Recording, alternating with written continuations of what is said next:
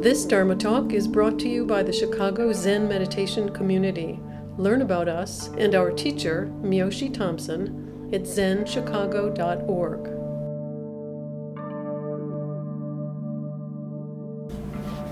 So, last week I probably laid a dozen different koans on you from this very interesting section of the early lineage that would lead to Rinzai. And this is pretty early, so the teachers I've been investigating in my own study and started to share with you yesterday are Mazu, Nanchuan, and Zhaozhou. These were all great teachers. Not exactly our lineage, but certainly, right in the heart of Zen.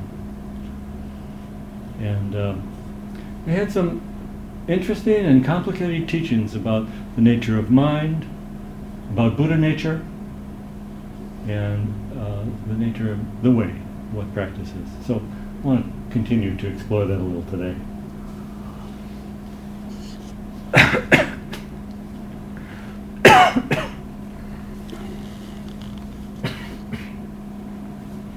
I think, excuse me, I think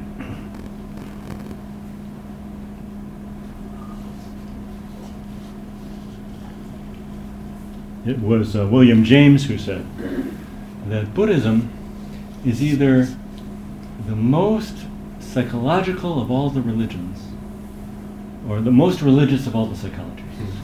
And it is sometimes hard to tell what it is. And this lineage that I'm talking about, Mazu and Nanchuan and Zhaozhou, you'll see what James meant in the study of them, because they do take a very, in a way, psychological approach, or at least embedded in their teaching is a sublime psychology of what it is to be a human being and what it is to have human mind.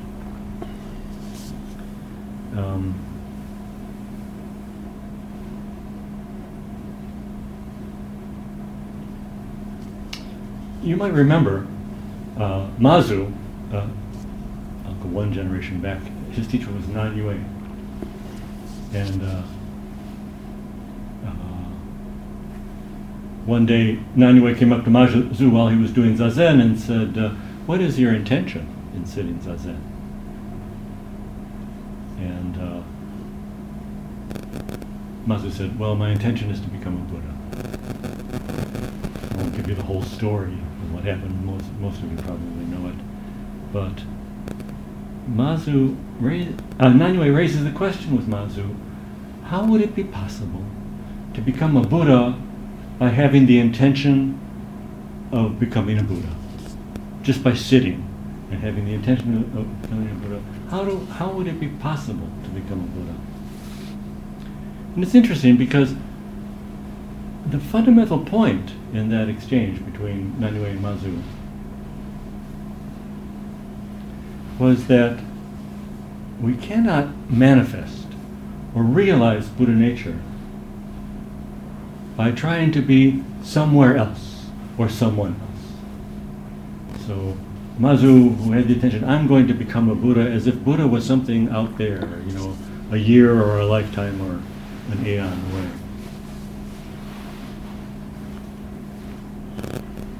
This school was very clear,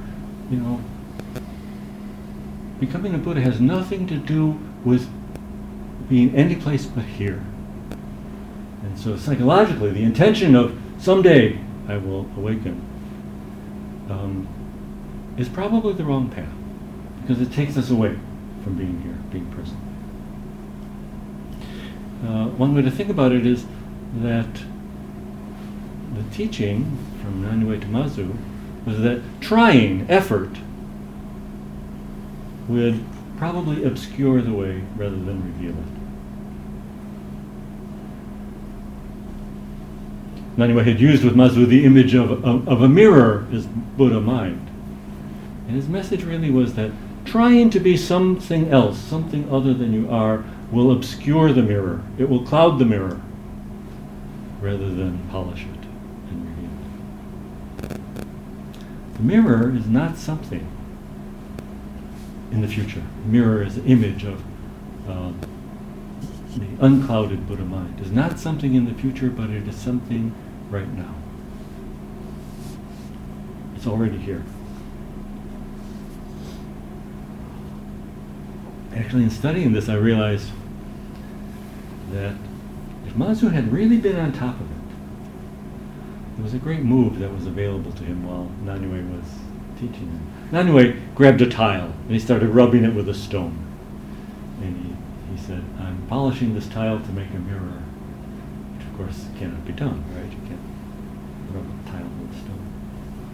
But it was an image for what Mazu was doing. You know, Mazu was sitting kind of polishing this tile in order to make a mirror.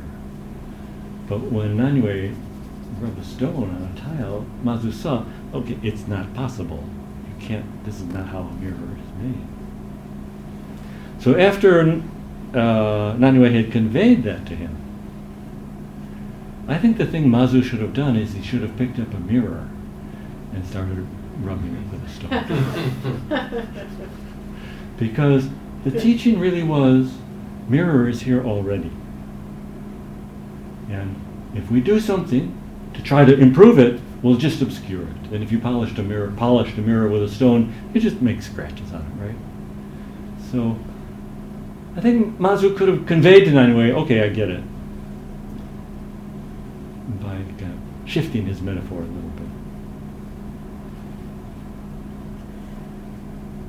But the teaching is that the activity of so-called mind can actually obscure the truth.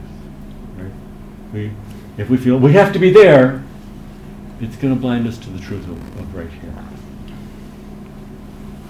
But this is a complicated teaching lineage. And there's also the teaching in this lineage that this mind is the truth. So there's the teaching, mind could obscure the truth, but also that this mind is the truth. So Mazu taught,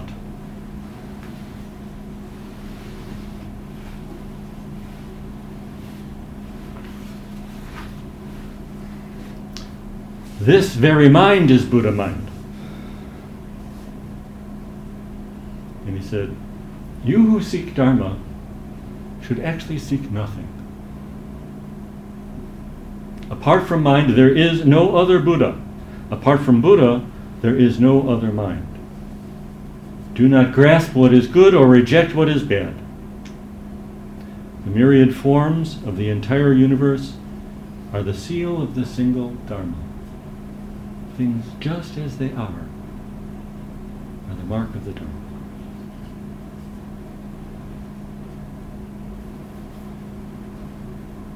Whatever forms are seen are but the perception of mind, but mind is not independently existent. It is codependent with form.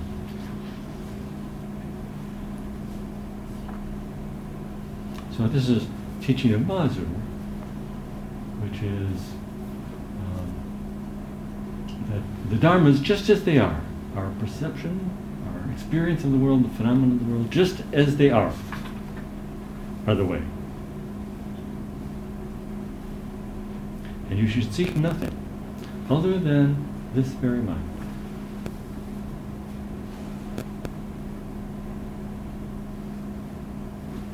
Also said this.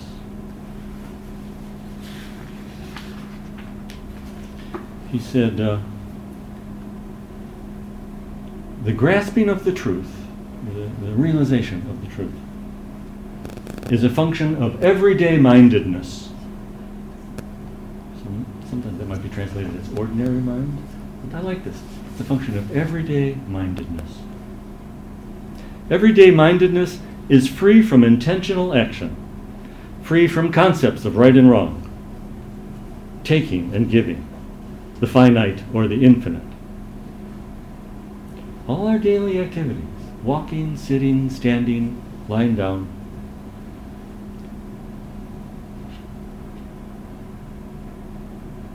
all our responses to situations, our dealings with circumstances as they arrive, all this is the way.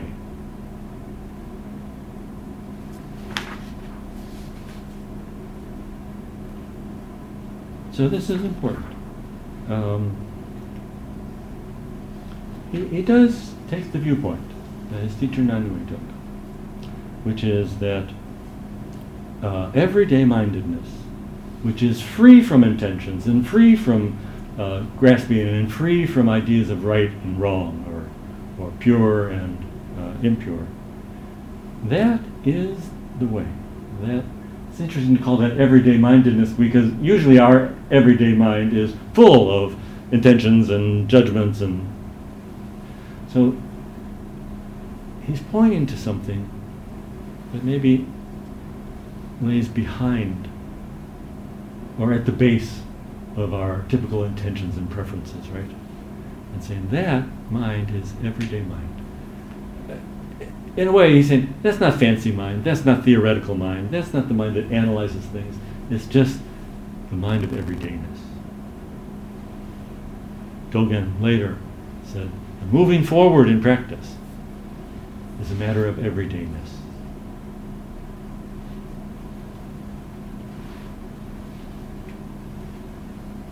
And he says that our response to situations, the way we respond to conditions and relate to them and conform to them, this is really the way.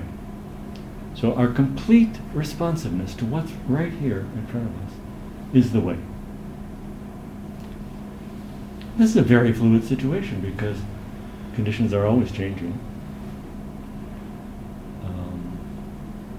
And so complete responsiveness to conditions would involve being attuned with the change that's going on all the time. Not getting caught up in our ideas, which are kind of fixed about what's here, but really flowing with the moment that's here.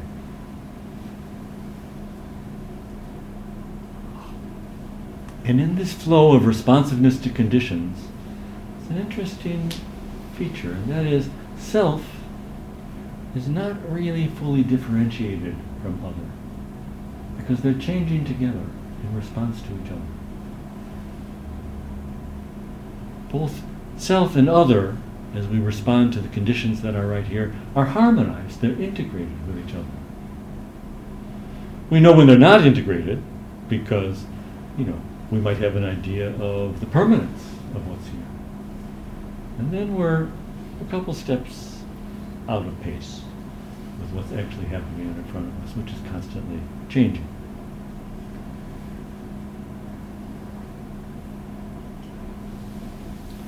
It's hard to see sometimes when we're really responding to conditions and when we're trying to make the world respond to our ideas of what it should be like. I mean, we do have so many preferences that we don't quite see the world as it is. So we imagine that it's what we imagine it to be. But there's a way that we could drop that imagination and be responsive to it just as it is. And this is easiest for us to see in our sitting practice, in our zazen. Because what do we do in zazen? We really drop our intentions. So it's not a matter of manipulating the world to be this way or that way. It's just opening up to the universe as it is. And it's easy to see us then as kind of flowing with it. A million things might pass through our minds or our awareness in zazen. And in zazen, we just kind of go with it. Something's happening in zazen that is painful or hurtful. Maybe a thought or a memory comes up that evokes emotional pain, or maybe, Buddha's fallen asleep. We just flow with it. You could say we really are responsive to it if it comes up, not in the sense of making it be any different, but really being responsive with kindness to any distress that comes up in our zazen.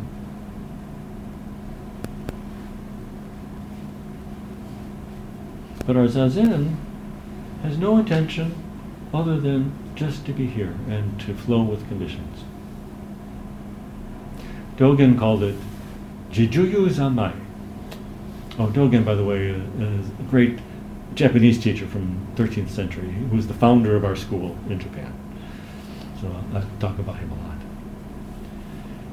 he called our zazen Jujuyu Zanmai, which means the samadhi, or the meditative state of enjoying the self, of self-enjoyment. Or another way to talk about it is the samadhi of receiving and using the self.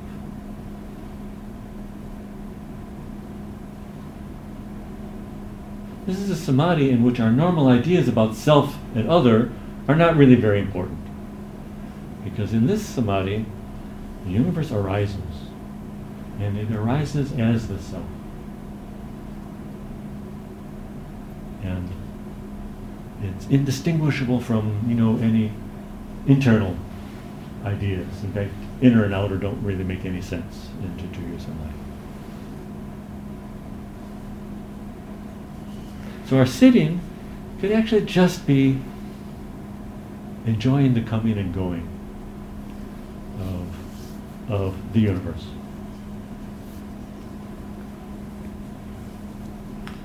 And so we can kind of see in sitting how the way is really flowing with conditions, because that's what we do in our zazen.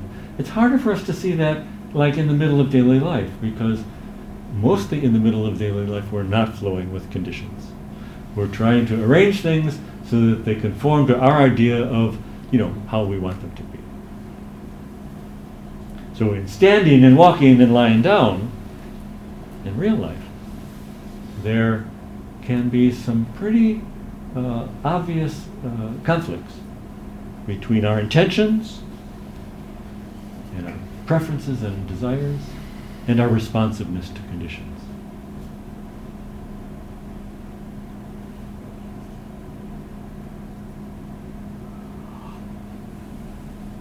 Our desires can be strong, and they don't let us really flow with the way life comes to us.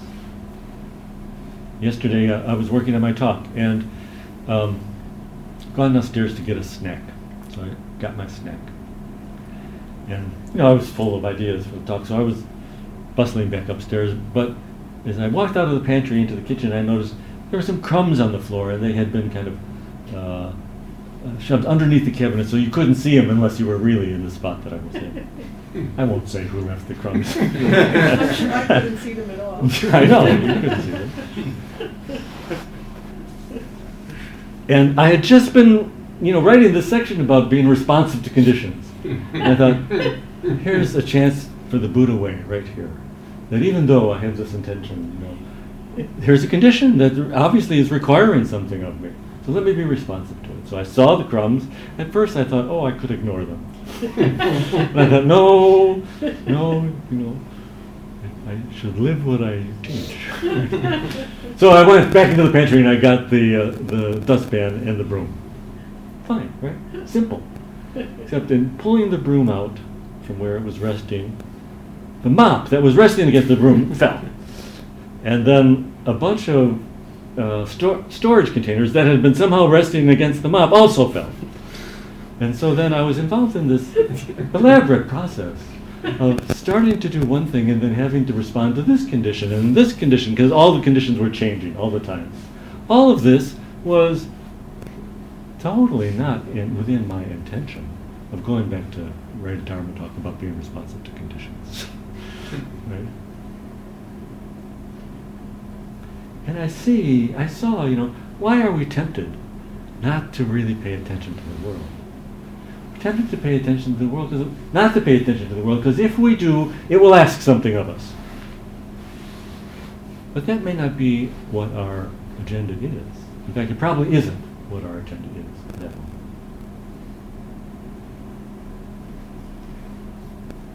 So our intentions, our needs, and our desires will very often cause us to ignore where we really are, to ignore right here, in favor of some idea about where we want to be.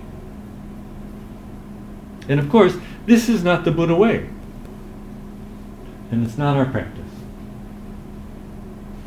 Our practice is to be with what is right here, and to respond to it. Not just to be here as a witness. Well, in Zazen it feels a little bit like that. We're just kind of witnessing. But not really. Even in Zazen, we're responding to each thing that comes up. And the effort in our practice is to see what's right here clearly as a whole and to be with it.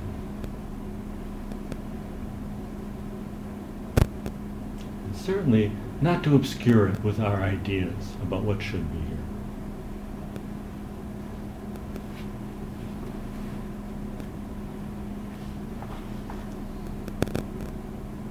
One day, Mazu was with his students. Nanchuan was one of the students. And so was Baizhang, who was a great famous teacher, and Jidang. So one evening, the monks Jidang, Baizhang, and Nanchuan were viewing the moon with Master Mazu. Must have been a full moon. And the master asked them, at just this moment, what is it? Great question. What is it? And Jidang said, perfect support. And Baizhang said, perfect practice. And Nanchuan shook out his sleeves and walked away. He was a devil, that Nanchuan. So Mazu said, monks' robes have very long sleeves, right? So you kind of, before you move or change your position, you might shake out your sleeves, fold them correctly so that you're dressed right when you walk away. So that's what Nanchuan did. He shook out his sleeves and he walked away. And Mazu said, talking about his 3 different students, a sutra enters the Buddhist canon. Zen returns to the sea. But only Nanchuan has gone beyond things. So it's nice, he doesn't devalue what his students have said. First of all, he says, this is important. The sutra comes into the Buddhist canon. What Baizhang said, Zen returns to the sea. About Nanchuan, he said, he's not caught up in his ideas about things. Nanchuan has gone beyond things.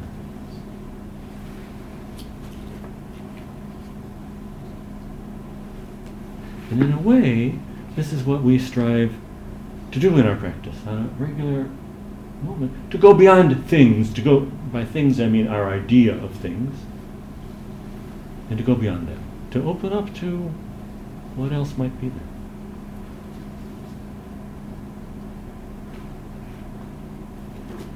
So Nanchuan had this teaching.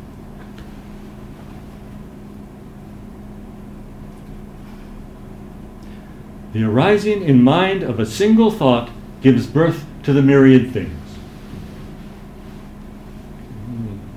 Once we start thinking, once we start categorizing, analyzing, and conceptualizing the world, the myriad things come forward. Before we do that, before we start breaking things down, the world is just the flow of the universe.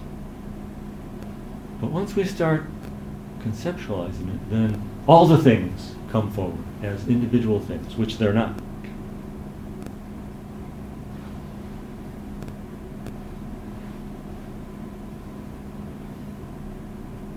Therefore, some old worthy said, it's not mind, it's not Buddha, it's not a thing.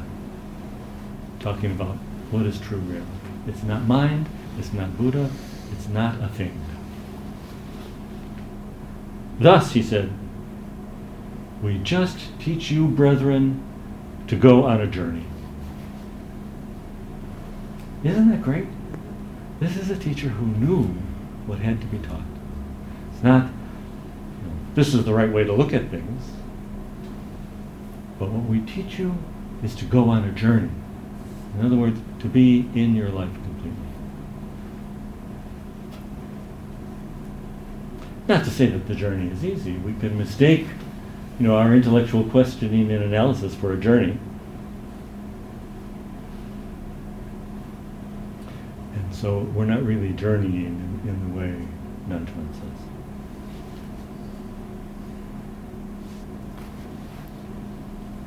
I would say, as long as we're here, as long as we're just right here, that the journey that Nanchuan is talking about will simply unfold, and we will be present with it.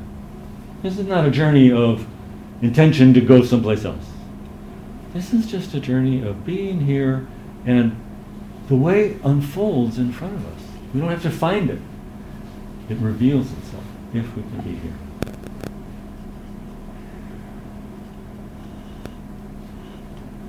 But as soon as we get really involved in our ideas of what should be happening, our ideas of what the way is like, then we're kind of in trouble. And so, Nanchuan student Zhao Zhu said, "A metal Buddha does not withstand the furnace.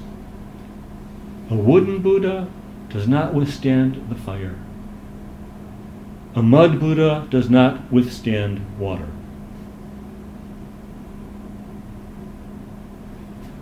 It's great. Of course, we want to think of the Buddhas as withstanding anything, right? But a wooden Buddha does not withstand fire. Metal Buddha does not withstand the furnace. Meaning,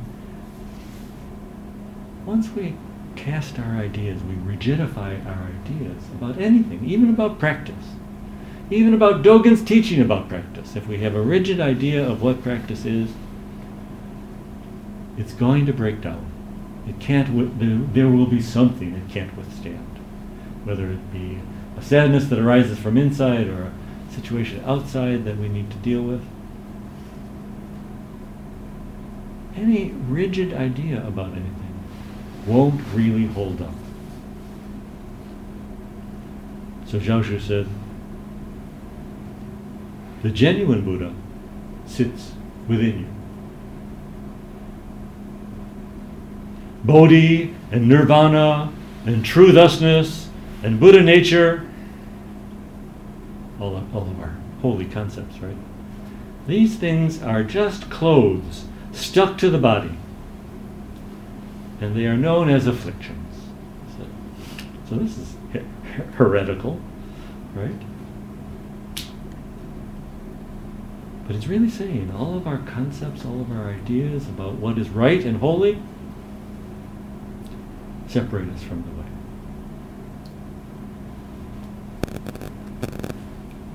In fact, one of the Taoist teachings was that the way is not difficult. Practicing the way is not difficult, as long as we can avoid picking and choosing. But as soon as ideas of right and wrong arise, then the way is lost in confusion. And I think we can see this actually in our daily lives. When you think about, well, what is it that's vexatious in your life, right? It probably has something to do with some ideas of right and wrong, some ideas of what's better and what's worse, some ideas about gaining and losing or liking and disliking. You know, our life is unfolding inevitably, constantly. And we have to ask ourselves, do we really want to create a soundtrack to this amazing life? A soundtrack that's full of worry and doubt and judgments?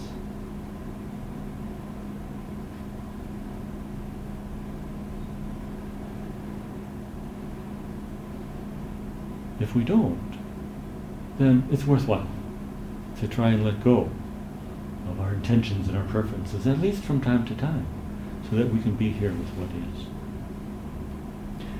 Our job, Zen students, is to be here for the unfolding of here. Not just as witnesses to it, but as Buddhas as bodhisattvas, responsive to what it needs from us, contributing whatever we can that is helpful and in some measure kind to sentient beings and to the great earth.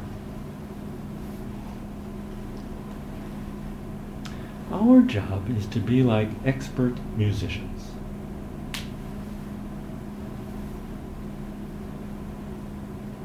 You know, when you're a beginner musician, if you're learning to play an instrument, maybe you've mastered something, right? But it's effortful. You're still thinking about, let's see, what position should my thumb be in on the back of the neck, and how far is it from first position to fourth position, and there's a lot to think about, and you're kind of self-absorbed, right? Because you're really trying to get it right.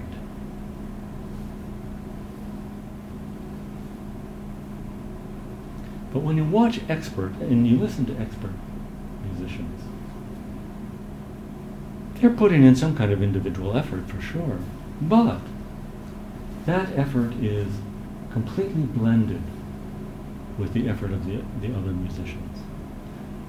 Beginners can't do that, right? Because too much of their brain power is going into, how do I do this? But experts who know how to do this can let that go. Let that take care of itself, as it were. And listen to what their colleagues in the orchestra are doing.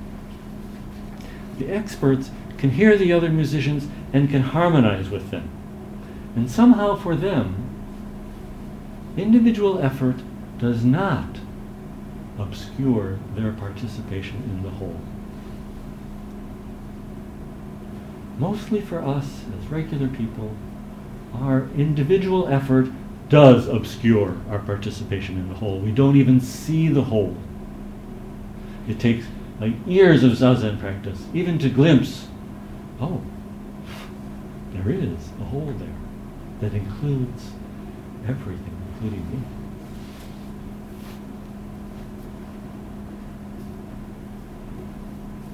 And the teaching in this school has been, individual effort will in fact obscure the way. But with maybe trust in our practice, with trust in the way, we could open up to the way as it is and be responsive to that. And that is what our Zazen is about.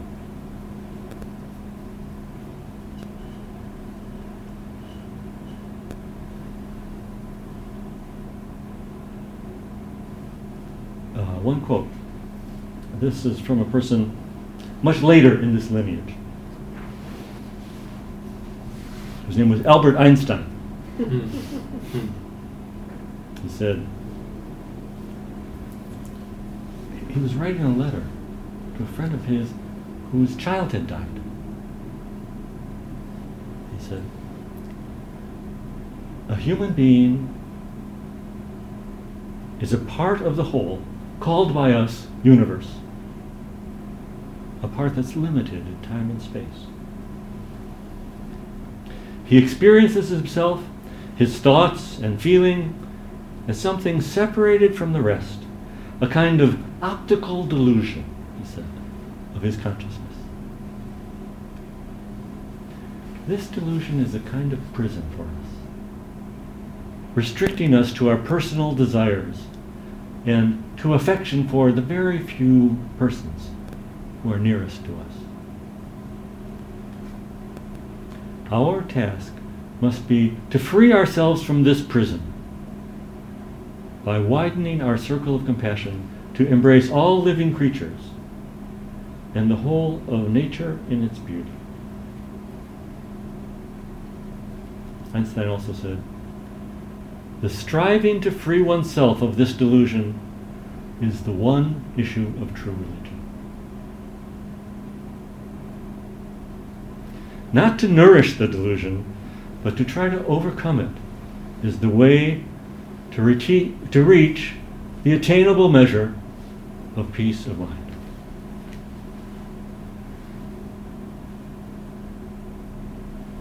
So you see why I say he was an iteration of this lineage. This, what he said could have been said by the Buddha.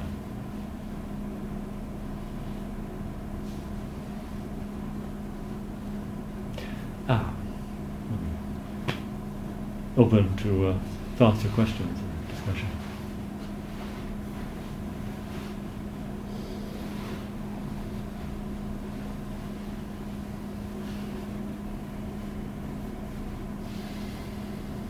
It's hard to say anything after a quote like that. How can you?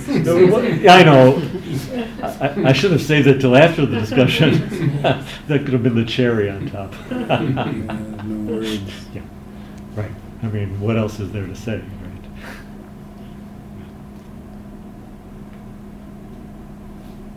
Nick? I appreciated the part about like the journey not being about going somewhere; it's about being here. Just something I always forget. Like I know it. Yes.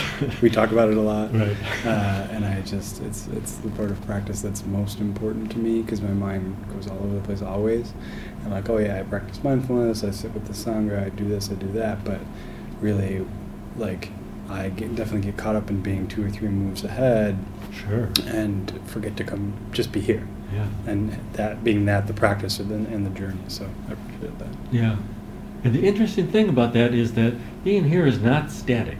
No. Because this is not static at all.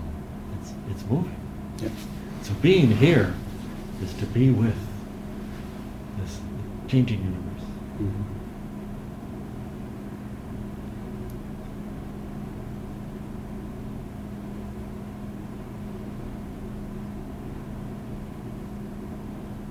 But there's a stability in it, even though it's not static. Right? Mm-hmm. And that stability is just what you were talking about. My mind wants to go here and it wants to go there, and I bring myself back. I mean, anytime something scary happens to us, right, or something that might turn out bad happens, and we're 10 steps ahead of ourselves in a moment, in a flash. Especially when it's about something, unpleasant. Yeah. You can hardly think of a worse way to live your life than when something that might be unpleasant is possible. We pay attention to all the unpleasantness that could happen. Right? That doesn't sound like practice. And so we should be glad that we have this practice to keep us here so that we can watch this real life unfold.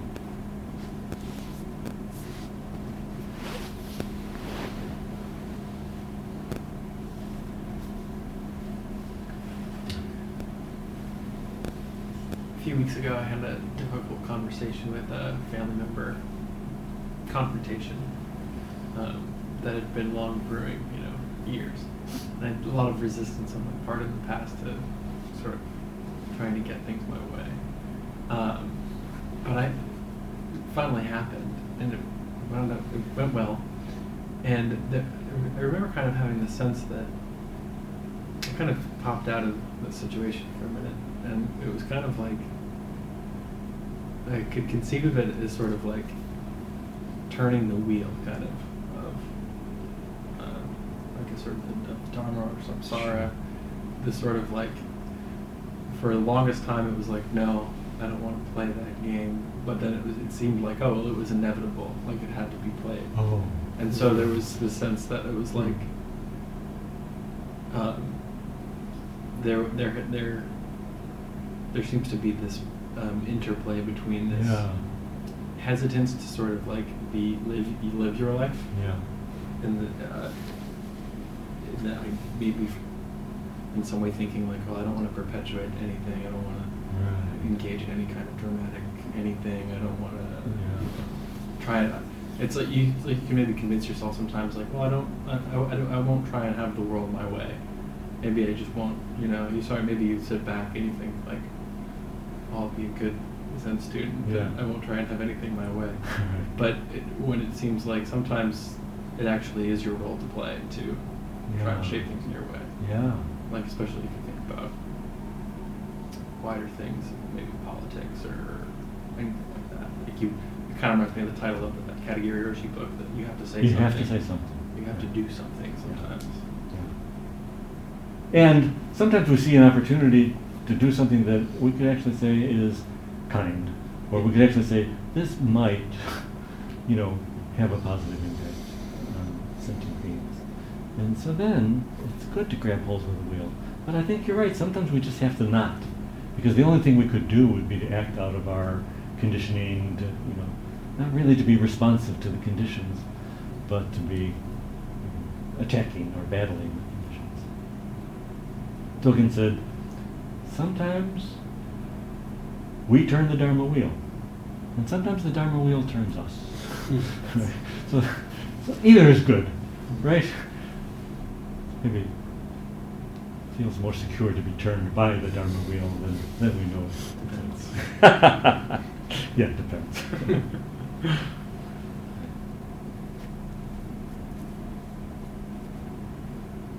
Any other thoughts? Yes. I've been thinking a lot this week about Martin Luther King, and it sort of relates to that, the internal dialogue I was having as you were speaking about. I have excellent ideas about how the people around me should behave every day. Really excellent. Me too, yeah. And if they would just anticipate them and I didn't have to tell them, it'd be so much easier. So it's between that, understanding that, the need to, or the desire to pull back from that and let the Dharma wheel turn me. And also thinking about social change in politics and admiring people who had a kind of stubbornness. I'm writing a review of the prison letters of Nelson Mandela, so it relates as well. But I was thinking as I stepped back from that internal dialogue and began listening to you, I was thinking about, even with King in the middle of the struggle, he keeps saying he's already been to the mountaintop. He doesn't say, I'm going to get there with you. In fact, he says, I won't. And there are all these letters from Mandela that I've been reading in which he says, today I'm on top of the world. He's sitting in a space that's about as large as those two pillows, right? And he writes to Winnie, today I'm on top of the world, and recollects something that happened. So anyway, those two pieces of it connect for me. Yeah, I love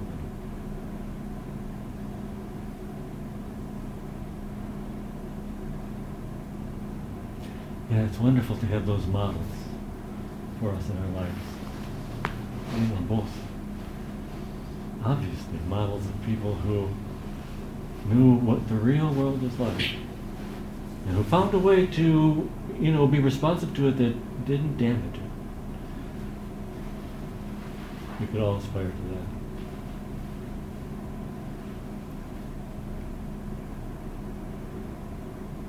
Great. Thanks for your participation.